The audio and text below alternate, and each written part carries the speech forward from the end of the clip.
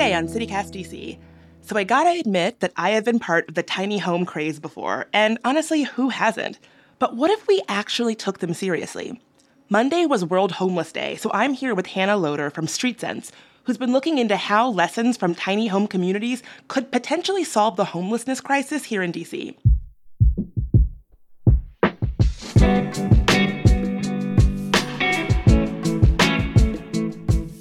It's Tuesday, October 11th, 2022. I'm Bridget Todd, and this is CityCast DC.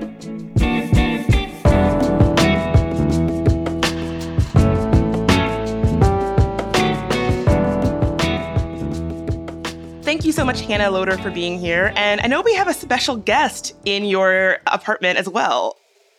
Yes, my cat is going to make an appearance. She is very loud, but her name is Cappuccino, and she's very happy to be joining us today, too. We're happy to have you both. So, Hannah, there is a housing crisis in DC, and I know that you've been doing some thinking around tiny homes as a possible solution to that crisis. First and foremost, just to level set for folks, what is a tiny home? A tiny home is basically a home, but smaller. There are many different ways that organizations have tried to create tiny homes, where they can range from like a shed type situation outside with like a cot and, a place to sleep. But then there can also be like literal houses just scaled down. And that's kind of what Eden Village has done in different places across the US. So I know that Eden Village was one of the reasons that really got you thinking seriously about tiny houses as a potential solution to the housing crisis in DC. What is Eden Village? So Eden Village is a permanent supportive housing community in Springfield, Missouri, is where it started. There are 2 Eden Villages now in Springfield, and basically they're comprised of about like 24 to 30 homes per community, and they offer supportive services to their residents. All of the residents have faced chronic homelessness, and they have some sort of mental or physical disability. And it's permanent supportive housing, so they are able to stay there like for the rest of their lives if they wanted to, but they can also use that as a stepping stone to a different housing situation if that helps them get back on their feet. That sounds incredible, but my big question is, does that present a model that could actually work in DC? So through my reporting, the answer is largely no because of space issues. Springfield, Missouri is a smaller city. There are vacant lots. There are places that it could work. Eden Village has franchised in a way where different communities, different cities can use their model and create a tiny home community like theirs in their own city. So there's one coming soon to Richmond, Virginia. And I spoke with the founder of that community, and they are looking for land. That's the biggest issue. So when you think about DC, that is a very large issue. There would need to be a vacant lot of sorts. There would need to be the correct zoning for this community. And there would just need to be the space, which is largely not available. Yeah, there was a time in my life where I thought, I can't afford a traditional home. I'm going to make a tiny home in DC. And then I got very excited about it. And then looking into it, I very quickly realized the exact same barriers that you just described in DC. And then I thought, this idea actually will not work. Are there potentially plots of land where this could potentially work in DC? Yeah, so I did a little bit of research, just looking at vacant lots or vacant land. And mostly there's not a lot available like in downtown DC. It's more if you cross the Anacostia River, there might be places. So then if that was a possibility and it's a nonprofit or organization wanted to come in and create a tiny home community there, they could do so, but then they would have to think about transportation for residents and being able to access the rest of the city. Another possibility is instead of doing a tiny home community, making it more scattered across the city where, again, you'd have to have the correct zoning, but there are accessory dwelling units where people with land on their property could allow for a tiny home on their property and someone could live there. And then that would scatter the tiny homes throughout the city, but it could be a possible solution. Again, granted, there's correct zoning and people willing to have other people live on their land. Why is the zoning such a particular issue in DC? That was something that I was really surprised when I looked into this issue, that the zoning in DC is a thing. So zoning is an issue, I think, everywhere. I know DC is it's, whenever I looked into accessory dwelling units, the zoning is mostly on the outskirts. There's not anything in downtown DC, really. And there's a lot of requirements for the specific zoning for accessory dwelling units. But I know that this has been an issue in cities across the US, and the legislation for tiny homes as accessory dwelling units is kind of a very new thing coming up. So I think it might be more of something that different nonprofits or organizations might have to approach their tiny home accessory dwelling unit developments from that perspective of zoning and legislation in order to make it possible. I am not entirely sure what the specific reason why zoning is so difficult here, but I've talked to so many people, and that is the biggest issue. Even with projects that are apartments or permanent supportive housing that is not in the tiny home realm, it's still a very difficult thing to get zoning correct. Yeah, you mentioned earlier that one of the potential workarounds is that if you put a tiny house on someone else's land, so if I have a house with land, if I wanted to have a tiny house there, I could. I can already sort of hear people being like, well, I don't want that in my community, or that's not something that would be good for DC.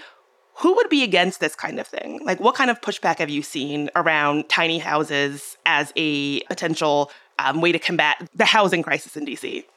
Yeah, so there's a name for people who don't like these projects. They're not in my backyard people, or NIMBYs. I've talked to a man named Greg Cantori, who is a housing tiny home enthusiast, and he works in Baltimore talking about these things. But he was telling me that there is a community of in my backyard people, and these are the people that you would want to target for this project of accessory dwelling units. So I did some research looking at any in my backyard communities online, but these accounts have not had a lot of traction in the past years. The Facebook group is from 2014 and the Instagram group is from 2019. So I think it's kind of something that's fallen under the radar, where people would have to start organizing again surrounding these things. And the housing crisis is still at large. So it's something that we need to think about.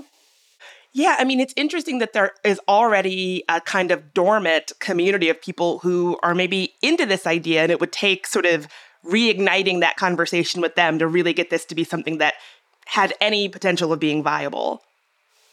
Yeah, exactly. The not in my backyard people are largely against maybe larger communities, like a tiny home village.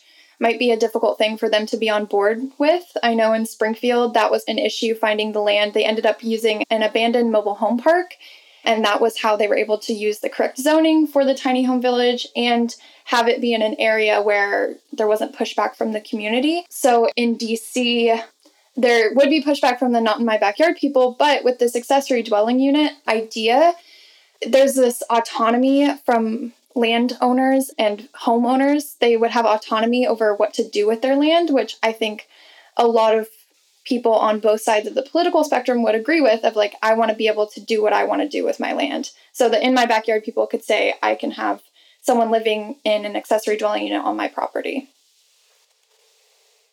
That's interesting that it potentially could be something that unites political ideologies that we think of typically as not having a lot to unite them. Exactly. Yeah. You've talked about how this might be happening in Springfield or Richmond. Is there something about Maryland or Virginia that makes tiny homes more viable than it is in DC? Yeah, so part of it is land, because there's more land available in Virginia or Maryland, because DC is so concentrated. It's probably a more viable option. Then you have to think about how people who are experiencing homelessness in DC, if they want to move, if they could move to those areas for this kind of community. Another possibility or another aspect of this is Baltimore. There's a lot of rundown lots or homes that are in need of revamping to become projects like this that would be possible. In DC, it's the opposite. We have a lot of housing or buildings, but not the correct zoning or not enough affordable units. And that is the big drawback here.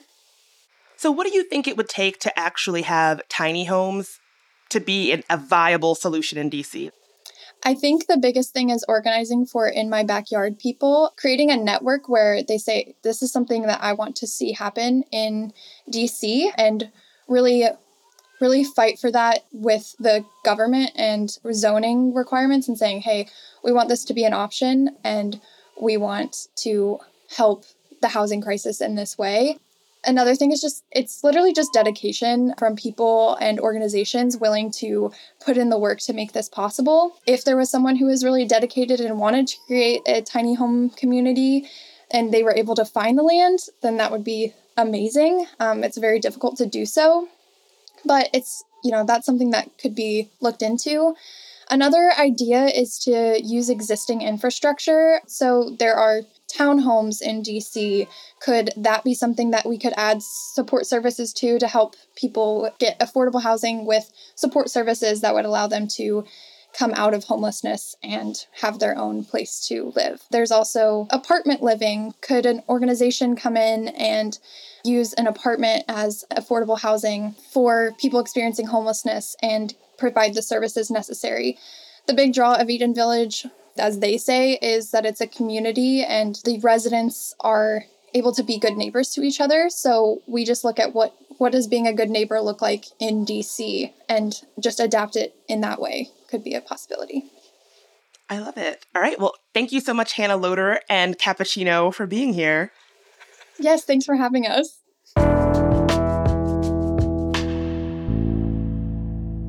And before you head out, some quick news. DC's got a brand new holiday to celebrate. Today, October 11th, has officially been dubbed Bradley Beal Day after the Washington Wizards all-star point guard, Bradley Beal. Beal has been with the Wizards since 2012 and is known for his service to the community. He helped refurbish the Banneker basketball courts and mentors young students across the city. Meanwhile, Tippity Witchy Island, yep, that's its name, is for sale in the Chesapeake, and it's got a real tipsy past. The island once housed a secret bordello and distillery after the Civil War when most places in Alexandria were forced to close. The island's $2.1 million price point includes a house, a beach, and a heated swimming pool. Also, DC's Public Library is holding its second annual Evil Laugh contest. Think you've got what it takes? Record a 10-second video of your best spooky laugh before October 21st and send it DCPL's way. We'll include the link in our show notes. Trophies will be awarded in several categories such as Best Vocals, Art Direction, and Best Dramatic Performance. And lastly, this episode is part of a citywide media project this week to highlight the homelessness crisis in DC. Look up the Homeless Crisis Reporting Project to see more great local journalism from our colleagues around town. We'll link to the main page in our show notes. That's all for today here on CityCast DC. If you have not already, please hit that subscribe button and do us a favor and ask just one of your friends to check us out too. We'll be back tomorrow morning with even more news from around the city. Talk to you then.